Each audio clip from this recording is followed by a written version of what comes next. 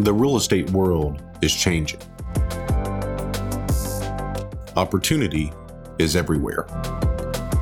It has never been so easy to connect, share, and bring people together. We're learning from others and finding the very best in ourselves. Challenging our beliefs, overcoming our fears, transforming ourselves so we can transform our business. This is Investor Creator.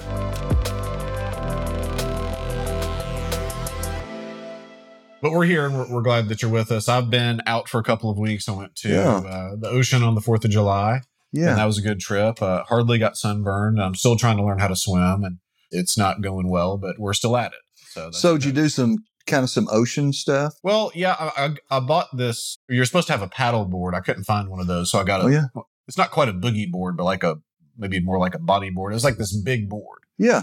It wasn't quite a surfboard, but here I am. I'm in the pool and I'm holding on to this big ass thing. Oh, yeah. Kicking around. And I felt really kind of stupid because there was this 9-year-old girl that was swimming laps, I assume, around 9 years old. She was a little bit older than my daughter, who's going to be 7. And so she's just swimming laps and just as easy as the day is long. And here I am with my boogie board, coughing and breathing in water. And, just dying. But that's how it goes. But had a good time. But I missed everybody. Yeah. So it's good to be back. It's good to be back. And we've got Mastermind coming up just about 30 days. Yeah. So we'll be back there before we know it. Looks like we've got a good group going. Oh, it's going to be incredible. We're almost sold out. And the last day to book is, I believe, Friday. Oh, and so last time we had this mad dash of people the last week. Right. Book everything. I don't think we're going to be able to do that this year, but we'll see what happens. Yeah. We'll see what happens. Well, I mean, some of the folks who are already going might can treat their room like a duplex and rent half of it out to somebody else. I'm sure that we'll have somebody that's going to try to creatively do some kind of hotel exchange. So, and hey, whatever you do, That's right. Whatever arbitrage we can do, we're happy to do. That's right. Use your investment skills to Airbnb your own hotel room. That's it. Yeah. Yeah. A little Airbnb arbitrage. There we go. Just book the hotel room and then sell it to your friend at $20 more. Make them buy your dinner or something. That's right. Owner financing a room. Yeah, correct. All right, we're going to go over the deal of the day. This is a house that we bought here in town. And I have no idea the address, but it's kind of an interesting deal because what's going to make this deal work really well is something pretty creative. So kind of the numbers on it, there's a $100K first mortgage, basically a $25K second mortgage, a $25K third judgment, and then like a 40 or so K fourth judgment. Okay. This is so 190. Yeah. I have no idea. Something like that. Needs about 100K rehab. 290. Okay. And exit is 450. So not terrible. No, not terrible. But here's kind of the thing is we've got 2 issues. Number one is title. The chain of title is not clear. We do have a deed that we've recorded from the heir, but the whole deal hasn't been through probate, and we don't have affidavits of heirship yet. So we've taken everything subject to, and we gave the guy $10,000. So we have $10,000 tied up in this deal right now. But here's kind of the creative part is we're buying the third judgment. And then it's like, well, why would we do that? Well, number one, we're going to be able to short that money. Yeah. And so that's the most obvious is if it's a $25K judgment, we'll probably buy it for $5,000 or $6,000 or $7,000. So we're creating additional profit there. But the main reason that we're going to buy the judgment is to foreclose on ourselves. Okay. So let's talk a little more about that. Yeah. So we own the house. Now we own a judgment in the chain of title on the house. That judgment is 100% valid and qualified and is able to foreclose. And whenever a judgment or any lien forecloses. So when we buy the judgment is now our judgment. Yeah. So we're not just shorting it. We're purchasing it at a discount. So now it's not in A&P whatever. It's now Brad Smotherman's. Correct. So it's assigned. The judgment is assigned from ABC Financial to Fair Offer Cash Now. And so now our entity owns the judgment and owns the deed, but my deed has a break in the chain of title. So we either have to take it through probate or get affidavits and all this other stuff for us to be able to make that work. But the lien has the right to foreclose. The lien, it's a valid lien. There's money it's a judgment. So the courts have stamped that this judgment's valid. It's placed on the chain of title and has the ability to foreclose. And when it forecloses everything in subordinate position out and affirms everything in front of it. So whenever we take a third position lien, we're taking the deed, a foreclosure deed, so trustee's deed, subject to the first and the second. But what it does is it clears the chain of title. So there's no issue with heirs or any type of 10-care lien or anything like that because we have a judgment that has a right to foreclose. Oh. Okay. So it's just a fun way for us to foreclose out the fourth. We'll short the third, take it. We'll take the deed subject to the first and the second.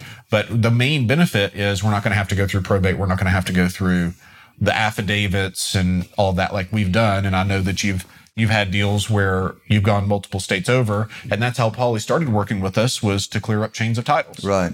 So it's going to allow us to be able to, in a really quicker, fun, creative way, make quite a bit of additional profit.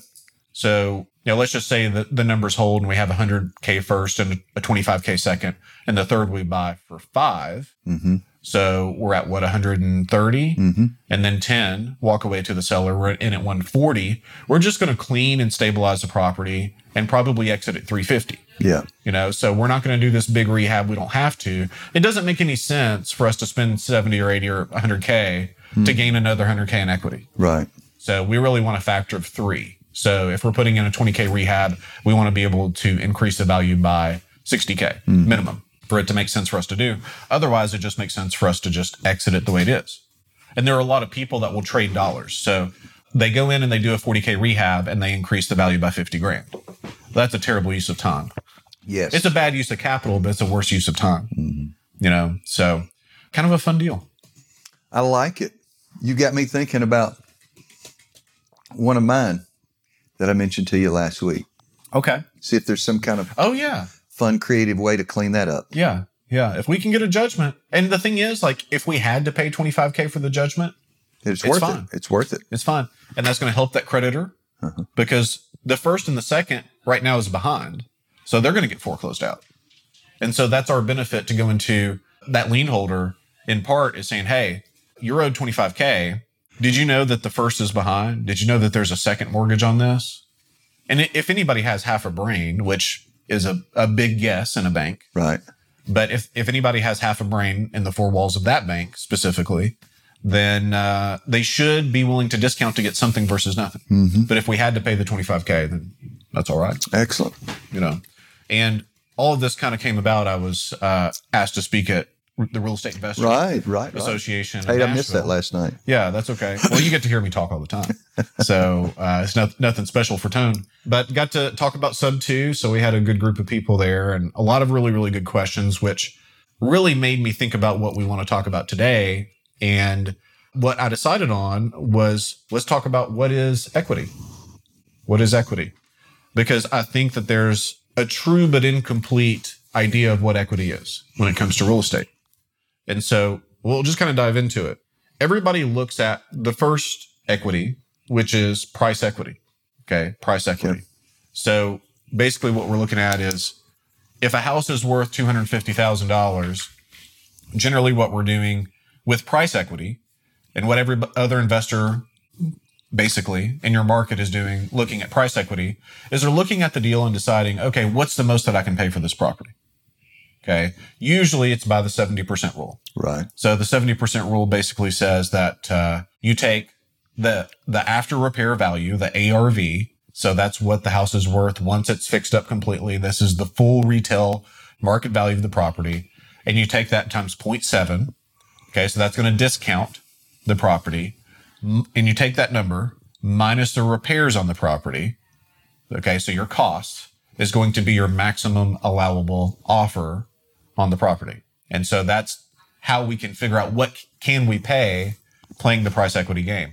So let's just take basically an easy example. Let's say the ARV is $300,000. So we know the house is worth $300,000. There's comparable sales in the area. Properties are worth $300,000.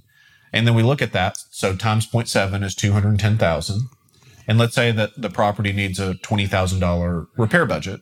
Well, the maximum amount that we're able to pay on this property is $190,000. Right. Okay. So this is like the tried and true formula of real estate investing in terms of flipping that really everybody goes with. And so what it creates as a problem is that everybody's really effectively going after the same deals. And so basically what happens is you have the same lists if you're doing direct mail that are getting hammered. These are people that have at least 30% loan to value, 70% loan to value or less on the property. And there are algorithms in ListSource and those kinds of places that will find that for you. But you have this big group of investors that are going after this fairly small list of properties. And so it creates hyper competition in the market for price equity. And so what that really causes, the big picture, is that it creates really a sense of famine in the market.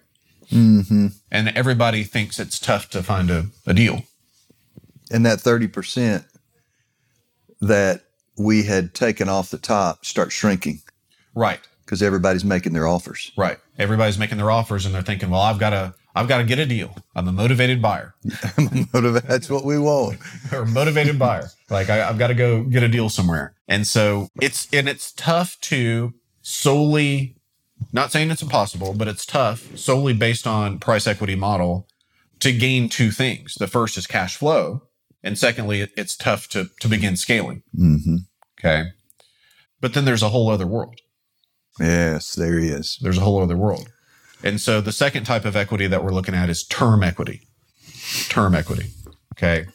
And so what I want to submit to you guys is that price is a function of terms. Price is a function of terms. And so with that, we can pay any price if the terms are correct. Okay. So one of the questions that I got last night, speaking at that event, was a really good question. It was by a good friend of mine, Greg Furicelli. Guys doing commercial property, doing some land development, I hear. So, I mean, and a great agent, historically a great agent.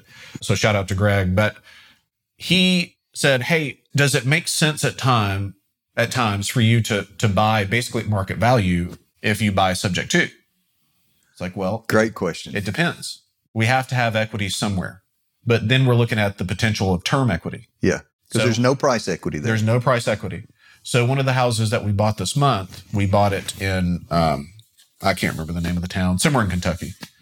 $125K in first position, $5K walk away to the seller. The $125K is at 3.25%. Okay. And it's already seasoned for 4 years. So what we have here in term equity is we have equity in the rate. Yes, we have a lot of equity in the rate. And so let's talk about this for a second. Because we have equity in the rate, this is going to be a cash cow, this one deal. Mm-hmm. Now, it's probably worth $175, $185, something like that. It needs a little bit of work to get there, some carpet, some paint, but it's not at the 70% rule. And so all the investors that are out there in the community that are fighting over the 70% rule deals would pass on this and say, there's nothing here. That's right. Okay. And what they've missed out on is probably $600 per month for years. Yes. Because there's equity. There's equity in the rate. There's equity in the rate. And so as we get into the coming market,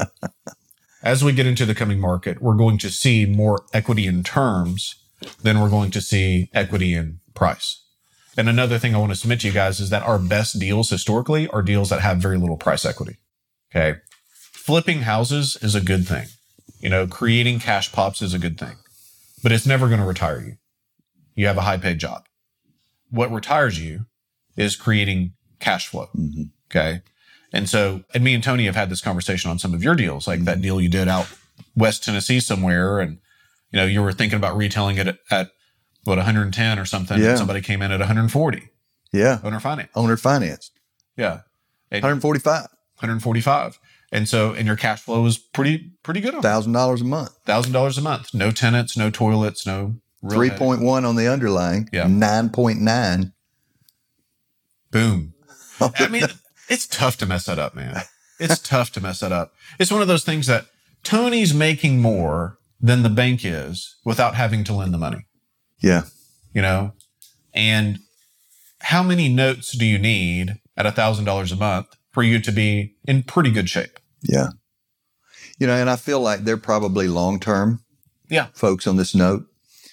I mean, when you think that just $1,000 a month on a deal, and this one wouldn't be so impressive to me, except for I took a $43,000 note subject to, and gave them $3,000 cash at closing. So I'm $3,000 in the deal. I'm going to pull $1,000 a month. That's $12,000 a year. The first 10 years of that thing, 95% of what they're going to pay is going to be interest. Right. That's $120,000 in nothing but basic profit out of the deal. Then at 10 years, the underlying is going to be paid off. So I have my full note then. They'll still owe about $140,000. And your cash flow is going to pop. And my cash flow is going to pop at that point. I mean, that happens the last 4 years of this 10 year. Yeah. So I'm at $1,420 a month in cash flow then. On money you did not lend. On money I did not lend.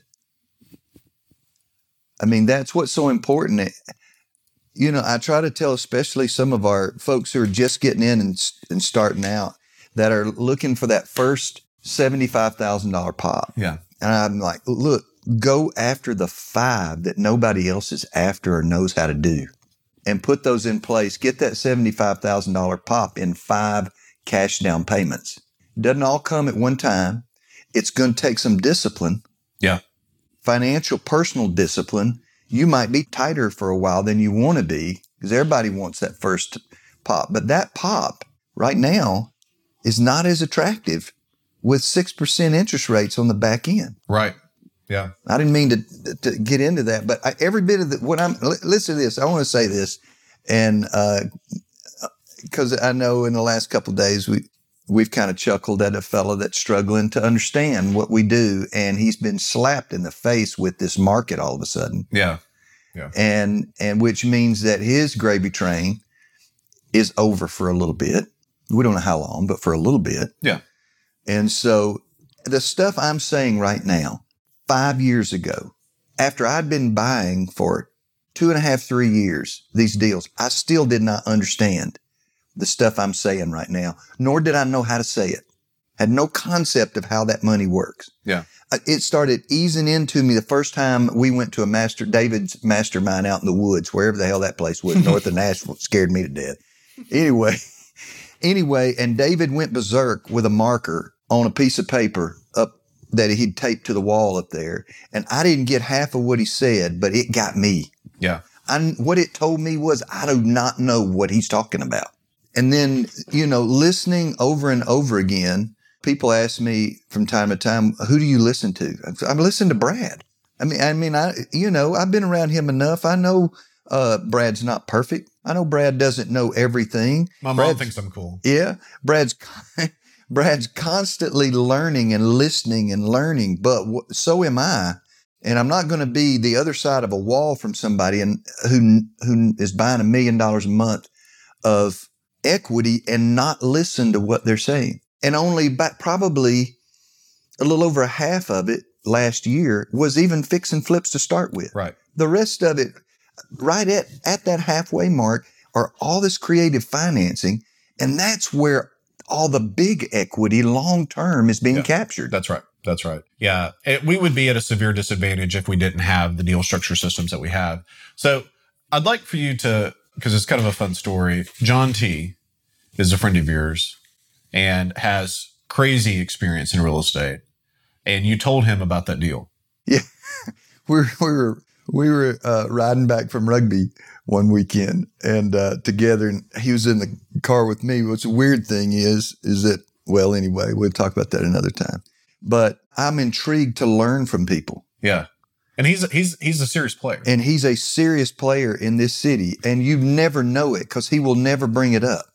So I just ask him, what things are important to you? He's in commercial stuff. Yeah. What things are important to you? And it was just like when we talked to Larry Sims, it's just stuff that's so clear once he says it, like, well, corners. What do you mean corners? Well, you need to get outside of town, outside of the city limits, and start buying every street corner you can buy. It's going to be most expensive resale on property there is. Look where your McDonald's are. Yeah. Look where your Walmarts are. You can follow McDonald's and Walmart anywhere you want to follow them. They're not in the business of retail. They are in real estate. Except when they're leasing from him. Except when they're leasing from him. And I'm like, what do you mean? Well, there's this one corner that I own the dirt. That's another thing he said to me was so powerful. It's not where you live. It's who owns the dirt. Mm. It's who owns the dirt. Whoever owns the dirt owns the deal. Yeah. I mean, it is amazing. Listen to some of the, I remember when we was talking to Larry Sims that time, and Larry was explaining to us that he'd go out in the country 10 years before he thought that the city would move that way. 10 years, 15 years before, and he'd say to these farmers out there, hey, listen, somebody might be interested in your property before long, offer you multi-millions of dollars. Why don't we just put a sign up out there on the corner just in case somebody passes it once? Well, I don't mind. It's just that ain't nothing down there but cows. Well, they're not going to come to Larry and say when the city moves out there, hey, pull your sign up. I've decided to go with somebody else. Right. Yeah. And he scared away all the other brokers. Yeah. Yeah. I mean, it's common sense stuff. And this is common sense stuff too. And I'll tell you who it's common sense to. The people we pay our mortgages to. It is common sense to banks. There's a reason they do what they do. Right. And this puts us in that position. Right. Right. Yeah. It's an amazing thing. You know, notes allow you to control an asset without the liability of ownership.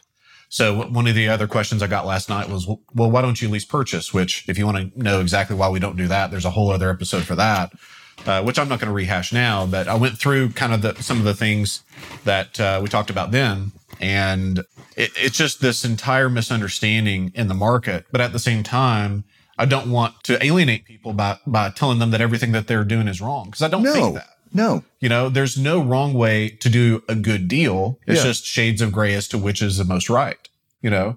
And if someone wants to be a landlord, go be a landlord. This young guy came to me and said, hey, I think I want to be a home builder. And I brought in Tim, who's a friend of mine. He did a lot of home building back in the, probably 2000 to 06, developed, did a lot of home building. And he went through his story about how that didn't work out for him. And Tim's a great guy, man. He actually gave me the best marriage advice I'd ever had. So he had a financial reversal right about this time. And I remember I was graduating from college. I didn't know him very well, but he came to my graduation party because we worked in the same company selling real estate. And he brought me a gift. And I remember being humbled by that because I knew that he just had a reversal. And I'm like, you really didn't have to do that, you know? But I remember I was sitting down at the table with him. And him and his wife had just had an anniversary, and it was like maybe 20th year or something. And I was about to get married. And I said, well, what's the secret to a successful marriage? Not thinking at all that this was coming. And he really, without even thinking about it, he said, well, Brad, when you bring your wife coffee, you hand her the cup with the handle facing her. And I thought, that's the dumbest thing I've ever heard. And then that ate on me for like months. It's so wise. It says so much more than the coffee cup. You know, and I was like, well, number one, I'm bringing her coffee. So I'm thinking about what she needs. Number two, I'm burning my hand holding the coffee cup for her. You know, it's like there's so much to unpack there. And years later, maybe about a year ago, I told him that story and he didn't remember it, you know, but it's funny how those kinds of things can impact you. But Tim and me and this other guy were talking about home building. And I'm like, man, if you want to go and build homes, that's your passion. Like, go do that. I can't tell you that I think it makes sense. I think it's a really slow way to build equity. I'd rather buy it. Yeah. I mean, people will ask me when I'm on support calls with people in the program, they'll say, why doesn't Brad like lease purchase?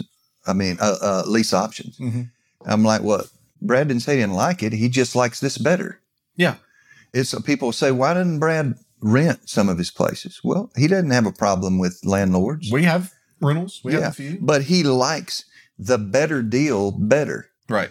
And so for us, it's about crafting the better deal. Right.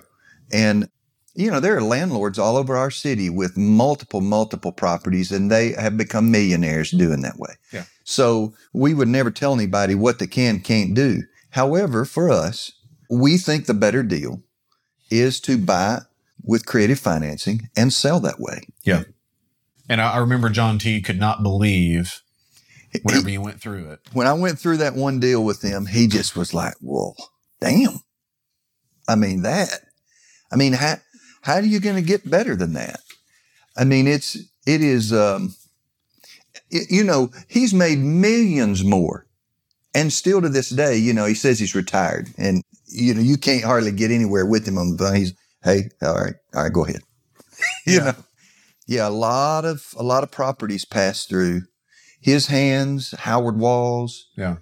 So many people in this city that are of a generation that could teach us a whole lot right now if we listen to them. Oh, for sure. For sure. And I would much rather listen to those guys than the people that have been in the business 4 or 5 years and have had this meteoric rise, but have never seen any type of adversity in the market. Yeah. And so my final thought really for today is, man, we've gone through it that quick. It just seems like this conversation's just getting started. Oh, There's dude, so we could keep much going on and going. capturing equity. Oh yeah. Well, we could keep going and going, but Yeah. the coming market is going to be there's going to be more advantage and more opportunity by doing term equity deals than price equity deals. Mm-hmm. Because you think about it, we've had a lot of run up in price in a lot of markets. And I'm watching, I read an article, probably this morning, I think it was a Redfin article talking about San Francisco seeing problems, supply is really increasing, Sacramento the same way, Las Vegas a little bit, Austin, Texas. There were 10 markets where you're seeing a reset specifically, and all of them are on the western side of the US. But you've seen this big run up in pricing. And so unless the banks start to take losses, you have almost a floor when it comes to what you're able to purchase property at. So if someone bought the property 2, 3, 4 years ago, or have refinanced in that time and pulled cash out, then they can't really generally sell it cheaper than what they owe without having to bring cash to closing. And very few people can do that. Mm-hmm. So you have a situation where there's a floor on pricing. Well, that's okay because we don't need price equity. That's right, because we can do term equity. We can do term equity. And so you have all these houses that are coming where they're not going to be able to sell traditionally in the timeline that they need to sell. And so we're going to be the option. But you know what it has to be? Term equity. Okay. So in terms of specifics, you have to learn sub 2. You have to learn owner finance. If you're going to be able to thrive in the coming market. And guys, it's a great opportunity. Mm-hmm. Because if you play things correctly the next 2, 3, 4, 5 years, Mm-hmm. you'll have an asset base that will never go away. Mm-hmm. And it'll be easier to create that asset base. Yeah. It's been easier to flip the past 3 years. Okay. The coming 3 years, it's going to be easier to cash flow. Yeah. One of the things I'm learning from kind of the direction we're going right now, and you're going with your business, is in the next 3 to 4 years, 3 to 5 years, however long we move through this, and who knows where we are in it right now. I was at a 5 owner finances to 1 rehab. And in this next period, I'm going to all creative financing deals. A flip for me is going to have to be almost a $15,000 or less repair. Yeah. And an immediate back on the market in a market where there's enough people buying there that it'll go, Right. So a Knoxville or a Chattanooga or a Murfreesboro. Yeah. But, when I get outside of that in the markets I like the most, which are rural markets, Yeah. they're going to have to be, You got to be creative careful in deals. those rural markets. We've sold double wides for $250,000 in very, very small towns, retail. Mm-hmm. And so those are going to be when there's a contraction, you had these big metros where they got so hot people couldn't afford it anymore. So they had to go to the suburbs and then tertiary. Mm-hmm. Well, as things get easier to buy, it's going to start to go back in Mm-hmm. to the city.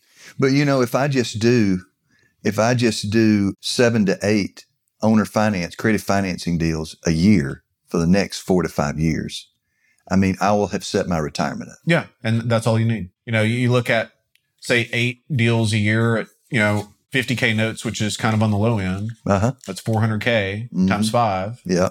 $2 million. That's cash flowing probably 15, 20% of that. Yeah. It's not bad.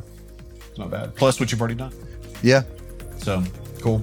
All right, guys, we'll call it a day. Appreciate y'all being with us. We'll see you next week. Tuesday Morning Coffee.